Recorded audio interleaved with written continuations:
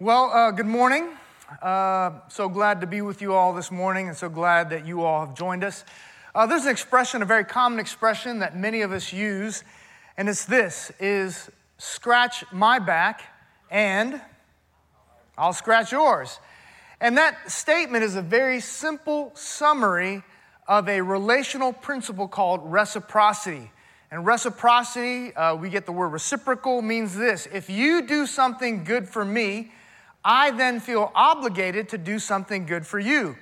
On the flip side, if you do something to harm me or hurt me or cause me pain, then I feel like I've got to do something to cause you pain. So it's reciprocal. Like if you do something good for me, I do something good for you. If you do something to hurt me and cause pain, then I'll do something to hurt and cause pain to you. Now here's the problem with that, is sometimes when we want to get back at people for the pain they've caused us, for the offense they've caused us, some of the ways that we can get back at them are actually illegal and can get us thrown in jail, can get us thrown in prison. But what I want to do briefly this morning is share with you how to get away with murder, how to get away with giving back and paying back somebody for the pain they've caused you without you going to jail, without you being indicted and arrested. And I've got a good friend of mine, he's a former Harris County District Attorney, and all these things will fly.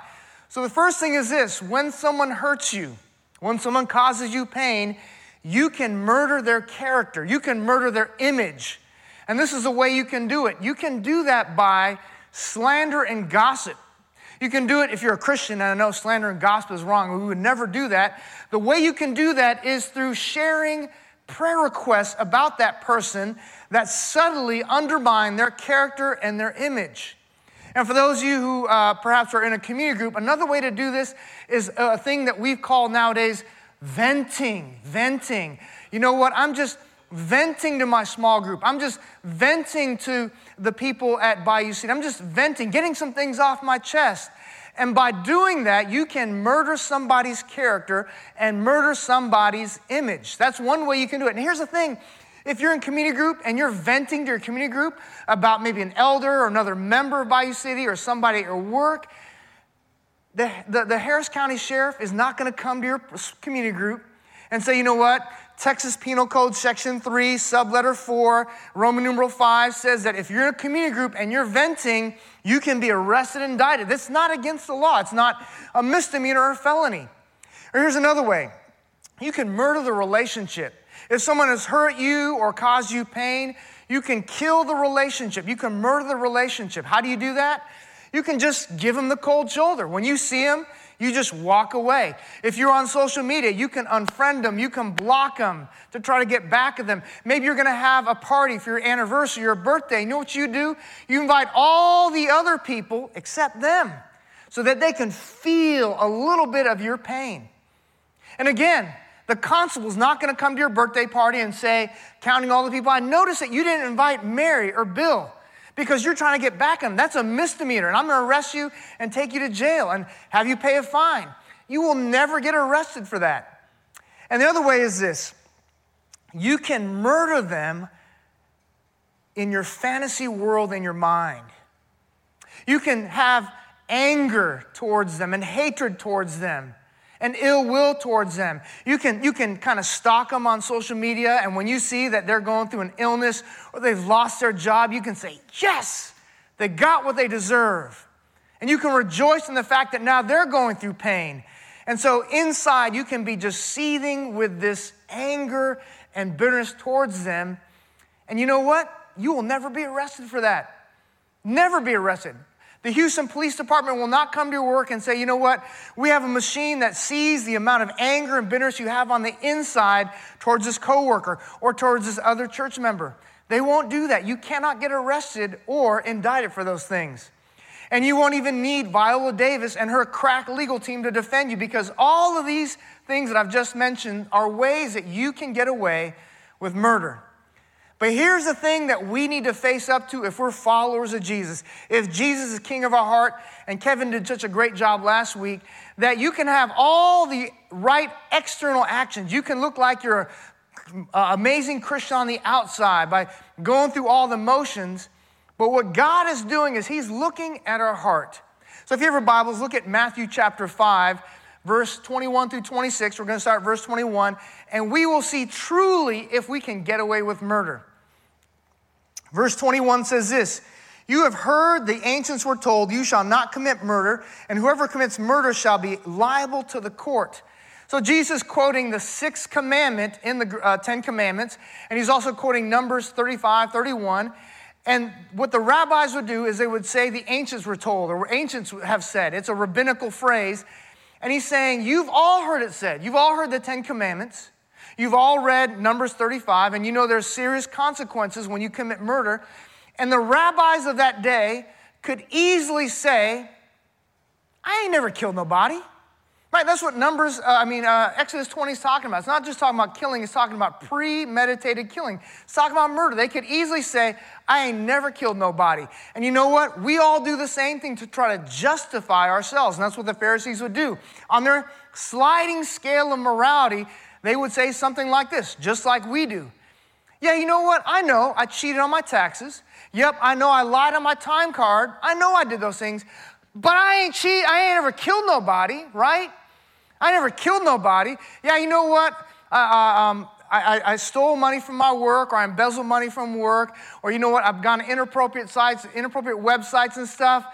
But I ain't killed nobody, right? Because we hold that as the lowest thing that you can do. And that's what the Pharisees were doing. They were saying, you know what? I know the 10 commandments. I know the Decalogue.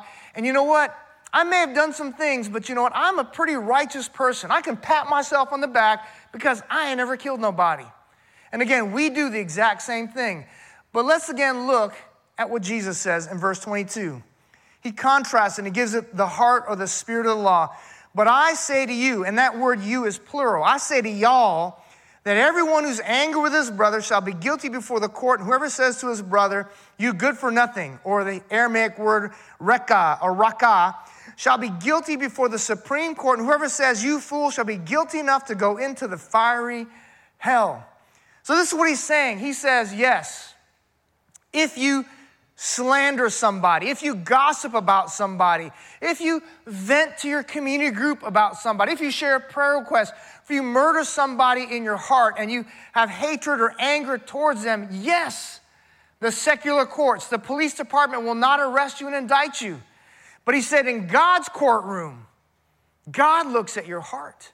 And he says, if you are angry with a brother, if they have caused you pain and now that pain has led to you being bitter and angry, he says you're guilty in God's court. And he says, if you call somebody a good for nothing, the Aramaic word reka, empty-headed, good for nothing, he says you're guilty enough in God's economy, you're guilty. And then look at this last example. He says, and if you call somebody a fool, the Greek word there is moros. Moros. What word does that sound like, y'all? Aggies, right? I'm just kidding, y'all. It sounds like moron. He says, if you call somebody a moron, he says, you are guilty enough in God's economy to be condemned to hell. And that word there is Gehenna, the Valley of Hinnom. The place was a trash dump. He said, if you've got garbage in your heart, if you've got trash in your heart, he says, you might as well end up where the trash is burned and the worm does not die. It was the Valley of Hinnom, which was the garbage dump in that day. He says, that's where you belong. So he says, you may have gotten away with murdering people's character, murdering people on the inside, murdering people and murdering relationships, but God looks at the heart. 1 Samuel 16:7 says, man looks at the outward appearance. People look at the outward appearance, but God looks at the heart. Proverbs 21:4 says it this way, haughty eyes and a proud heart and evil actions are all sin. He says if you look with self-righteous, haughty, proud eyes and you have a proud heart and you look down on people, he says even that, even though you've never raised a knife or pulled a trigger, he says is sin. So here's the first principle. In God's courtroom, we can be guilty of murdering someone without actually murdering them. And we've all done it before. Now here's the thing. Again, God looks at the heart. We look at the outward appearance, but God looks at the heart. And again, the Pharisees and those of us who battle, like all of us, wrestle with self-righteousness, say, you know what? I've never killed anybody. I've never been to jail. I've never been indicted. But God says, you know what? I look at your heart. and you've got anger, you've got bitterness, you've called people a moron, you have slandered people, you have vented about people. And he says, in my courtroom, you are guilty of murder. I don't know if you've flown lately because of the COVID thing, but a couple months ago I was flying before all the COVID stuff hit. And nowadays, if you know this, you go through the metal detector, but after you go through the metal detector at the airport, you go through what's called a body scanner. Have y'all seen that? Where they have you stand on that little foot thing and you hold your arms like this. The original body scanners, this is what they did. They would use x-rays. And the x-rays would actually see through your clothing, see through your body. So if you swallowed like balloons of drugs and ingested drugs to try to smuggle drugs, that body scanner would see the drugs. Nowadays, because of the risk of x-rays, they use what's called millimeter wave technology. It's a radio wave that can now look below your clothing. So if you've got a weapon that maybe got through the metal detector, or a knife or such thing, or a shank, if you've got drugs, it can see all those things. When you go like this, you may look all right on the outside, but the body scanner sees what you have on the inside. And you know what God does? The world, your work, the church, everyone around you, they see what's on the outside, your outward actions, but God says, you know what? I have a soul scanner. I have a spirit scanner that digs deep and sees what's inside your heart. And he says, if you've got anger, if you've got bitterness, if you've got hatred, if you've got a mind that's already fantasizing about killing somebody, and if you've called somebody a moron or a fool, he says, in my courtroom, you're guilty. Maybe not in the world's courtroom, but in God's courtroom, you're guilty. And again, this is the general principle, and he uses the word y'all. It's the plural. But now this is what God does. God says this. Let me mention this too. Matthew 15:19 says that murder, fornications, adultery, they all start in the heart. 1 John 3:15, John says it this way. He says, if you hate your brother, you are a murderer. So he says they know that hatred, anger, strife, bitterness, those are all the things that eventually lead to murder and killing and jealousy and rage. So here's the application. He gives two applications. The first one is this, verse 23, therefore, and whenever therefore is therefore, you have to ask, what is it there for? Because he's just said, in God's courtroom, if you've got anger, if you've called somebody a fool, he says, you are guilty. Therefore, if you, and now he's singular. And why does he go to singular? Because he's given the general principle to all of us. But now Jesus Christ has pulled up into your driveway. He's knocking on your door, and now he's sitting in your living room talking to you about your business, you specifically. So don't think about somebody else at Bayou City. Don't think about one of the elders, one of the pastors, or somebody in the community group. Jesus Christ is now sitting in your living room speaking to you. And he says this, therefore, if you are presenting your offering at the altar and there remember that your brother has something against you, verse 24, leave your offering there before the altar and go. First be reconciled to your brother and then come and present your offering. So here's the first principle there, or the first application. What he's saying is this, worship is important. Gathering online, or like these various prayer meetings we're having on Saturday nights and Sunday nights, they're important. When we gather again, it's important. When you give your offering, it's important. When you raise your hands in worship, it's important. But he says, more important than that, especially in this picture here, the offering is not talking about the financial offering. He says is you and I, if Jesus Christ is king of our hearts, if he is the president, the ruler over our hearts, transforming our hearts, we must be reconciled to our Christian brothers and sisters. That's what he's talking about here. He's saying that if you come together, now notice what Jesus says, he twists it, because in verse 21 and 22, he says, if you have anger in your heart, if someone has hurt you, if someone has offended you, someone has broken your heart, and you've got anger, forgive that person, deal with that anger. But now he flips it and he says, you're getting ready to come to Bayou City. You're getting ready to present your offering. You're getting ready to take communion.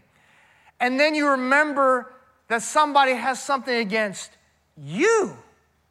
First, you go be reconciled to that brother or sister in Christ. And here's the reason why he does that. I don't know about you. This is just me. Far less spiritually mature than many of you. This is what pride does. Pride causes us to be fragile and forgetful about how we've hurt others. But pride causes us to be fierce and focused when it comes to how we've been hurt. Y'all missed it. Pride causes us to be very fragile and forgetful when it comes to remembering who we've hurt. But it makes us fierce and focused when we have to think about and remember the people that have hurt us. Here's a test, y'all, if y'all don't believe me. Right now where you are, think about 3 people that have hurt you. 3 people that have hurt you in the last week, in the last year, over your lifetime. Maybe it's that dad who abandoned you that wasn't there. Maybe it's that coworker who you told a secret to and they told the boss and they snitched on you. Maybe it's somebody at Bayou City. We can all remember very quickly and very easily people that have hurt us. Can you think of somebody that borrowed some money from you that has not paid you back yet?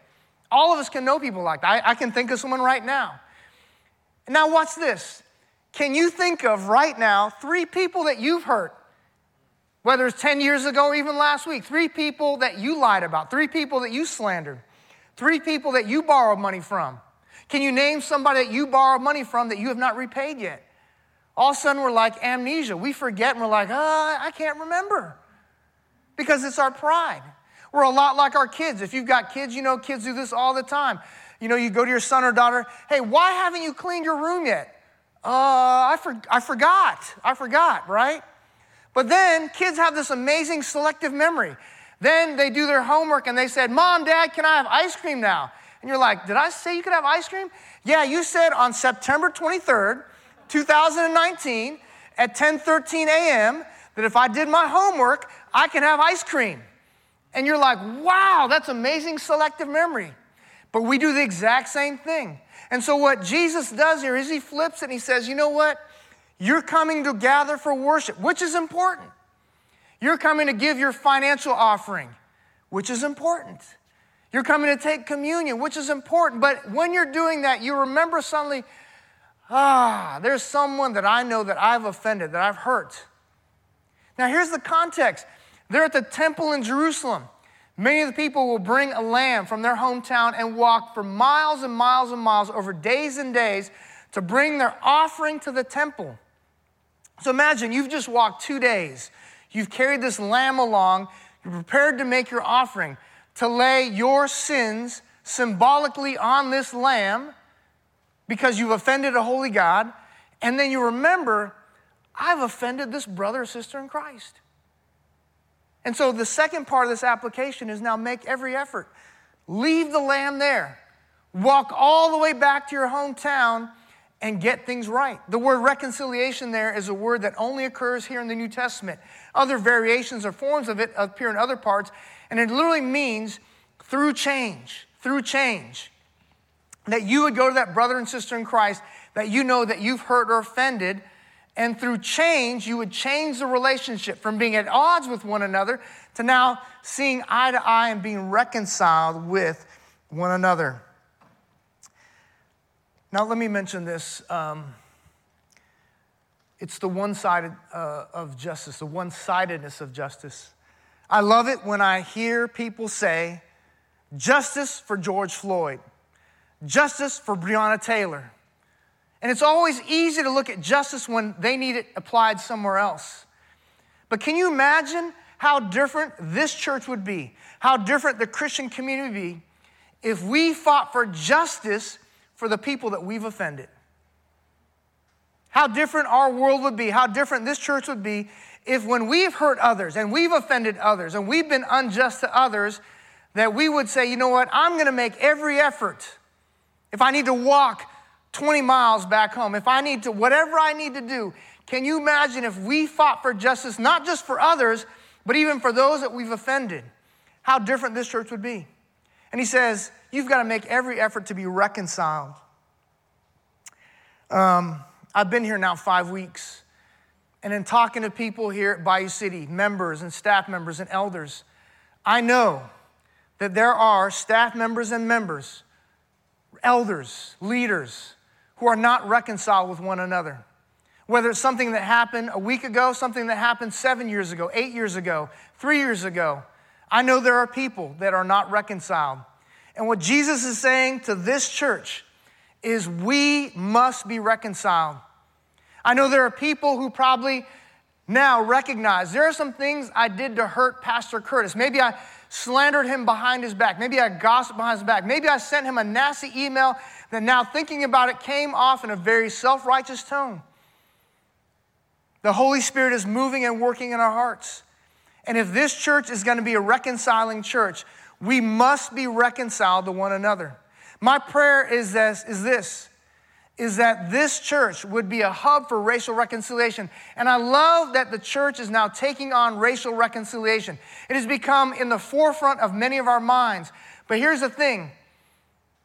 If we are going to get racial reconciliation right over hundreds and hundreds of years of offenses and injustice, and we can't even get personal reconciliation right, man, we're in trouble, y'all.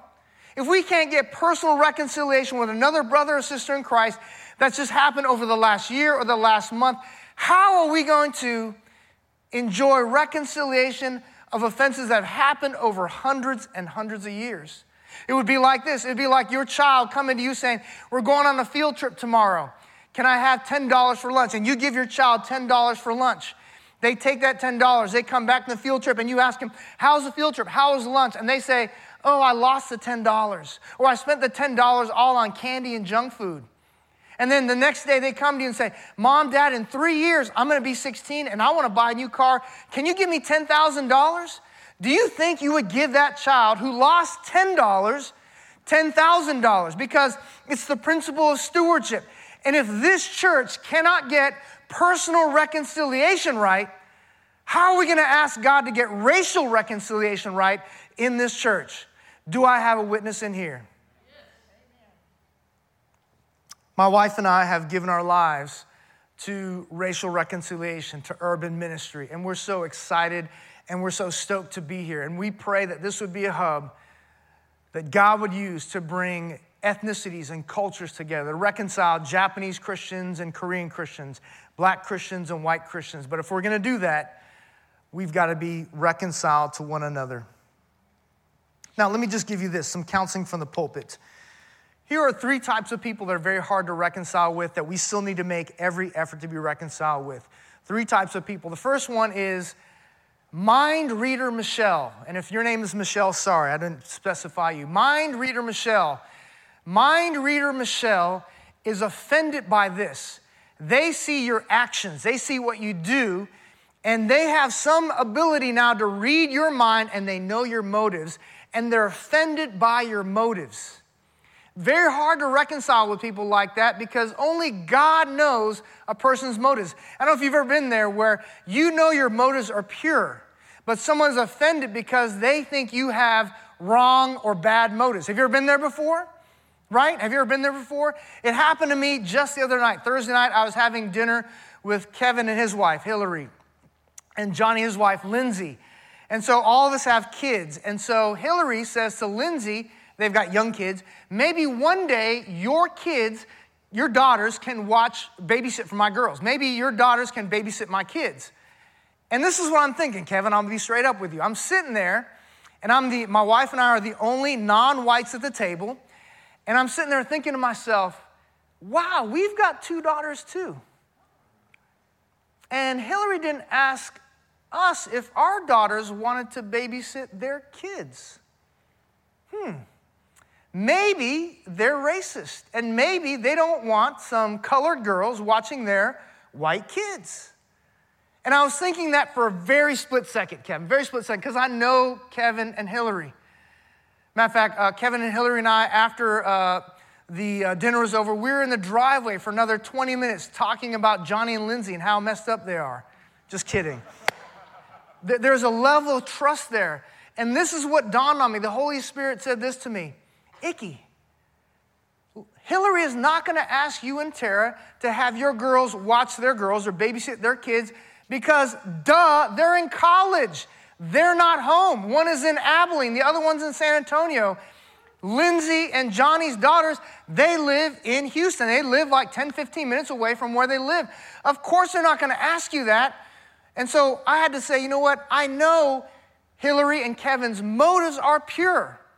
They're not racist motives. But have you ever been on the victim end of that where someone looks at your pure motives and automatically jumps to the worst? So it's very hard to reconcile with mind reader Michelle. Second one is this, read my mind Ralph. Read my mind Ralph is the opposite. Read my mind Ralph, you know he's upset with you. You know he's got beef with you. He's got an issue with you. And then you say, hey, Ralph, what's going on? Like you were in my community group and you stopped coming. What's going on? And this is what they say to you. If you really cared for me and if you really knew me, you'd know. Right? Have you ever been there before? Right? You'd know. And you're like this. And this is what you have to temper it with. You have to say, you know what? God has not given me the ability to read minds. Please help me. Please help me. And hopefully they will be honest enough to share what you've done to offend them. So that's another person. And the last one is angry, irrational Andy. And again, if your name is Andy, I apologize. Angry, irrational Andy. And that's the person who is so angry and it's built up and now they become irrational. And you're like trying to talk to them and say, that wasn't my motive. That's not why I did that. That's how it may have appeared, but that was not my intent. But they're so angry, they've become irrational. So in those situations, give them time to cool down. Don't deal with the situation immediately. Maybe even bring a mediator into that situation. So again, he says, faith, community, those things are important. But before you get to those things, he says, if you know that you've offended somebody, if you can humble yourself and recognize, I've hurt that person, I've done something to offend them, go be reconciled to that person first. Many years ago when I worked for Dr. Evans, what I would do is he's on 1,500 radio stations around the world, and people would call in and they'd have questions. The questions that the call center couldn't answer, they would get thrown to me. And so I would get the most difficult questions. And I remember on one occasion, there was a guy that called. He called like every other week, every month. And his questions always had to do with money and tithing and giving. And this is the questions that he would ask. He would say, all right, he'd say, Pastor Icky? I said, yes. And he said, suppose I'm taking some church members to Sunday school and I've just picked them up. On the way there, I get a flat tire. And the flat tire is irreparable, and I have to take it a discount tire, and they charge me $200 for a new tire. And he would say, can I count that towards part of my tithe? And I'm like, well. Then he said, well, you know what? And then at Sunday school, I volunteer in the youth Sunday school, and last week I brought some Twinkies and some Sprite soda for like $3.93. Can I count that as part of my tithe? And he was serious. He wanted to give reasons on why he didn't need to give. That was what he's asking. Give me some reasons when I don't need to give. And sometimes I want to joke with him, and I'd say, well, if it's Twinkies and Sprite, no. But if it's like Ho-Hos and Ding Dongs and Coke, you're good, right? But I didn't say that. And because he was looking for a reason not to give. And here clearly, I believe Jesus gives us a reason not to give. He says, if you're preparing to give your financial offering, your tithes and your offerings, and you know that you've got a brother or sister that you have offended, you've hurt, keep that right there. Put it right there. Go make things right. And then after you've made things right, you've made every attempt, because Romans 12:18 says that. As far as it depends on you, be at peace with all people, then come and make that offering. The next picture here, the next picture is this. Verse 25, make friends quickly with your opponent at law, while you, singular, are with him on the way, so that your opponent may not hand you over to the judge and the judge the officer, and you be thrown into prison. Truly I say to you, you, singular, will not come out of there until you have paid up the last cent. So application number one is this. If Jesus, King of your heart, be reconciled to your Christian brother and sister and make every effort to do it. Application number two, if Jesus, King of your heart, then be reconciled with non-Christians and don't put it off. Be reconciled to non-Christians. 1 Corinthians 6 says that we as brothers and sisters in Christ and the community of faith should not take one another to court.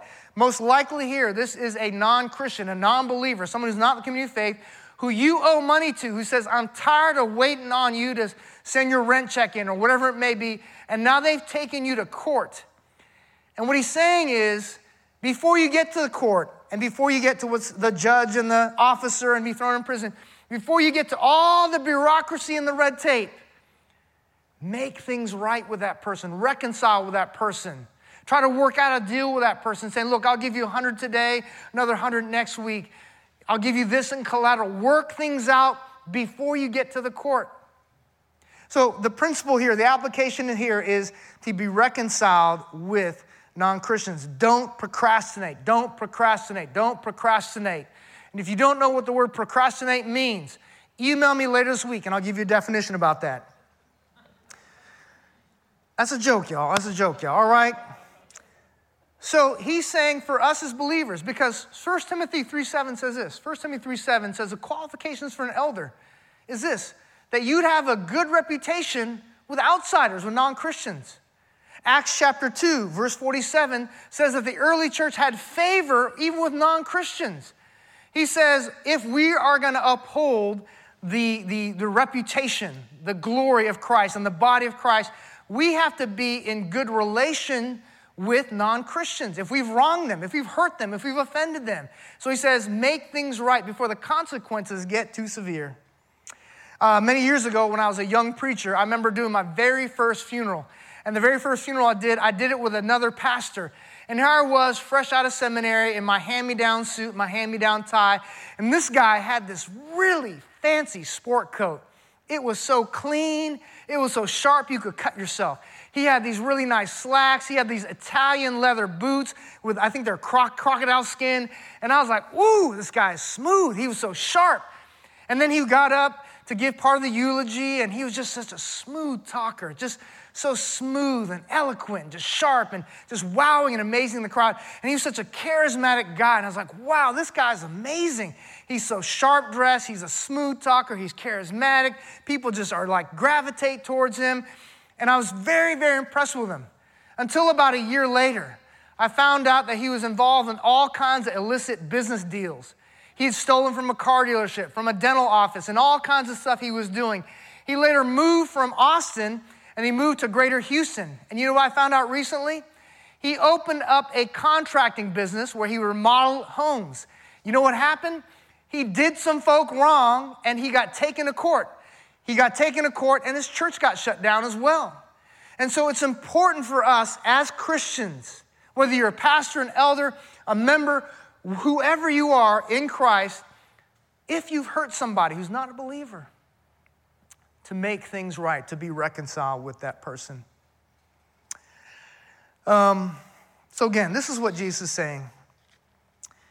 The reason why the Pharisees fell short, because the law was there to basically show you, you need somebody to clean you up from the inside out. You need somebody to forgive you from the inside out.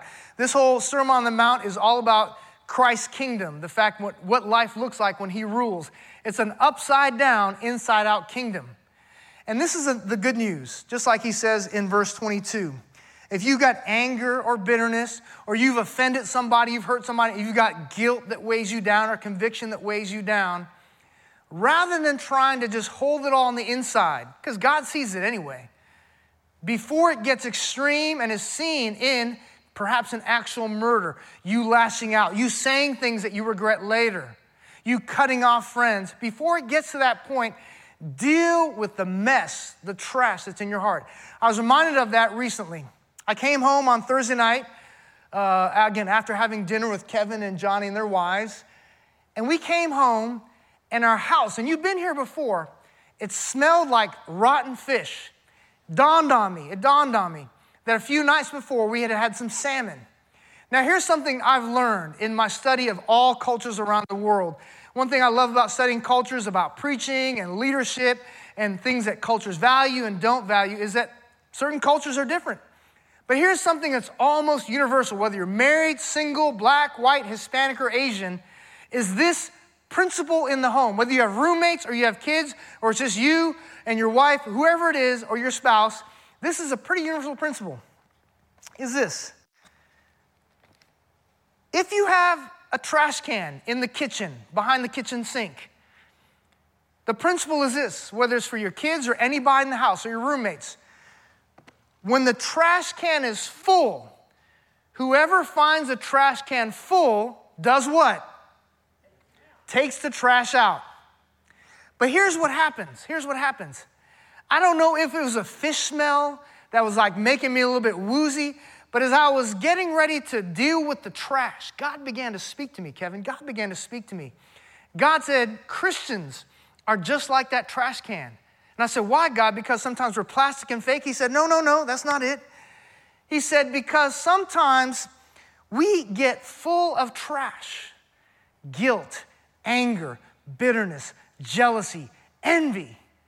And rather than dealing with it, like many of us do, when we find it full, we say, it's full, but I can push it down more, right? And so we push it down and we compress it and say, it's not fully full. Let me see how much more I can put in so that the next person who comes along has to deal with it. And so we put all of our junk and our trash in here and our mess. And here's the thing. You can keep pushing it down and stuffing it down and stuffing it down. But eventually, this is what happens. You notice the lid is open. Eventually, what's pushed down on the inside, the jealousy, the insecurity, the guilt, the conviction, the bitterness and anger, all that is pushed down on the inside. Eventually, what's on the inside becomes evident on the outside, y'all. Are y'all with me? What you think is hidden and covered on the inside, eventually you keep pushing that stuff down.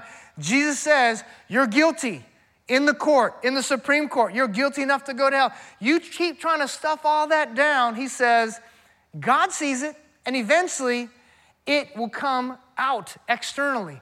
As a matter of fact, just like that rotten salmon, eventually it will stink up the whole atmosphere if you keep trying to push all that stuff down. And then God said this to me, but here's the good news, Icky. Here's the good news. If you are willing to deal with that trash, if you're willing to deal with that garbage, if you're willing to deal with the insecurity, the sin, the bitterness, the anger, and the guilt, if you're willing to deal with that and reconcile with your brother and sister in Christ, if you're willing to reconcile with that coworker who's not a Christian yet, if you're willing to do that, you have a garbage man. And I said, God, I have a garbage man? If you're willing to, rather than stuff all that down, if you're willing to now deal with the trash, deal with the insecurities,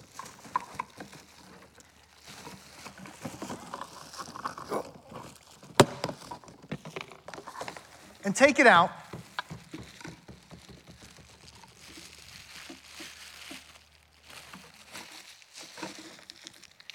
he says, if you're willing to deal with it, take it out, remove it, rather than hiding it in your heart, having that bitterness, venting to your community group, and you say, you know what, I'm done with this trash.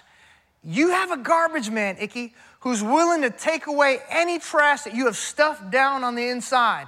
You have a garbage man who's willing to take away any of your sin, any of your mess, any of your guilt. He's willing to take it every and all away.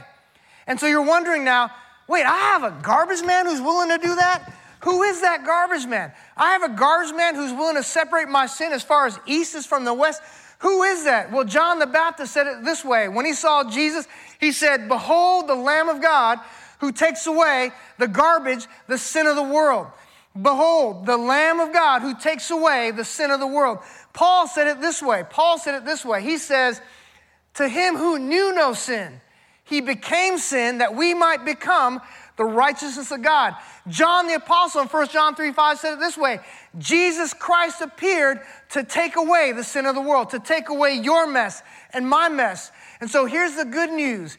Rather than pushing down that bitterness and guilt, pushing down that anger, pushing down that insecurity, pushing down that jealousy and envy, God says it this way. If you're willing to deal with it, rather than stuffing it down, Jesus Christ will take it all away if you'll give it to him. Are y'all with me?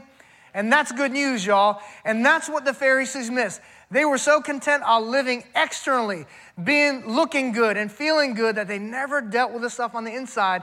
And the Sermon on the Mount deals with this. The kingdom of God, the kingdom of Christ is about us allowing Jesus to rule as king of our hearts. And if he's done that, if you've been hurt, you've got bitterness and anger. Ephesians 4:32, forgiving one another, just as God in Christ has forgiven you. Forgive that person. If you've hurt somebody, humble yourself. Remember who you've hurt. Don't become fragile and forgetful. Remember who you've hurt and be reconciled to that brother and sister in Christ. Make every effort to do that. If you have hurt somebody who's not a Christian, you've offended somebody who's not a Christian, reconcile, make things right with that person as well, and do it quickly before the consequences add up. We've got an amazing prayer team who's going to be available till 11:30. If you are here today and the Holy Spirit has convicted you, conviction is one thing. I love it when people say, God, use you to convict me. But now God is calling you to take a step of action. He's calling you to take a step of action. God has convicted you and placed a person's name on your heart, somebody that you have hurt, that you've offended. Somebody here at Bayou City, somebody who's at another church. And here's the thing, nowadays this is so hard for us because rather than reconcile, we'd rather just burn the bridge and start going to a new church. And that happens all around Greater Houston. Rather than getting uncomfortable, dealing with a little bit of conflict and reconciling with a brother or sister in Christ, we just choose to leave this church and find another church. But if God has placed on your heart, on your mind, someone that you need to reconcile with, our prayer team is available and they would love to pray with you. Find someone to hold you accountable to do that.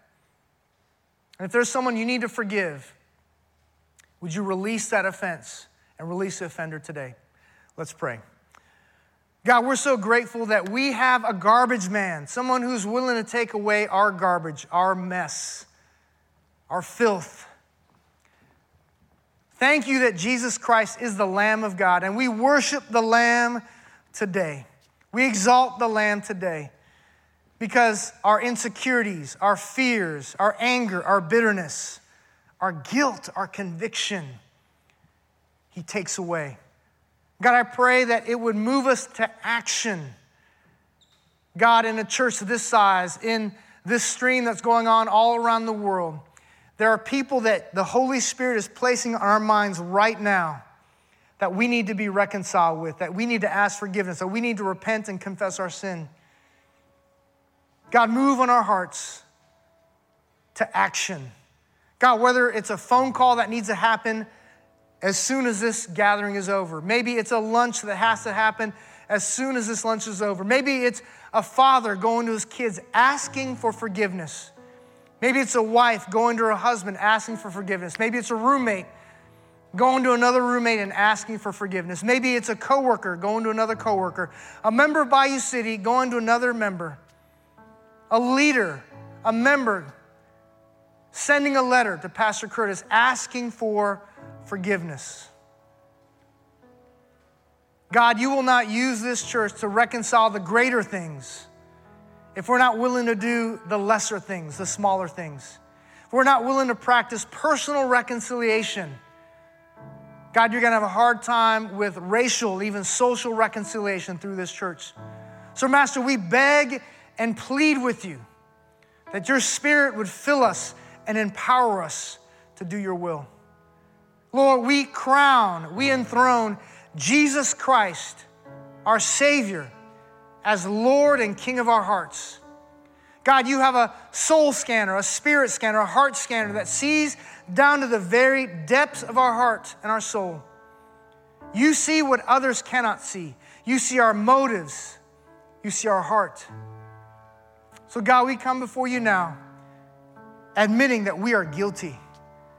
Guilty of hatred, guilty of anger, guilty of murdering people in our hearts. But we enthrone Jesus Christ as Lord, as King of our hearts. Cleanse us, change us from the inside out. We give all of this to the garbage man, the Lamb of God, the King of Kings, our Savior, our Lord, Jesus Christ. And all God's people said,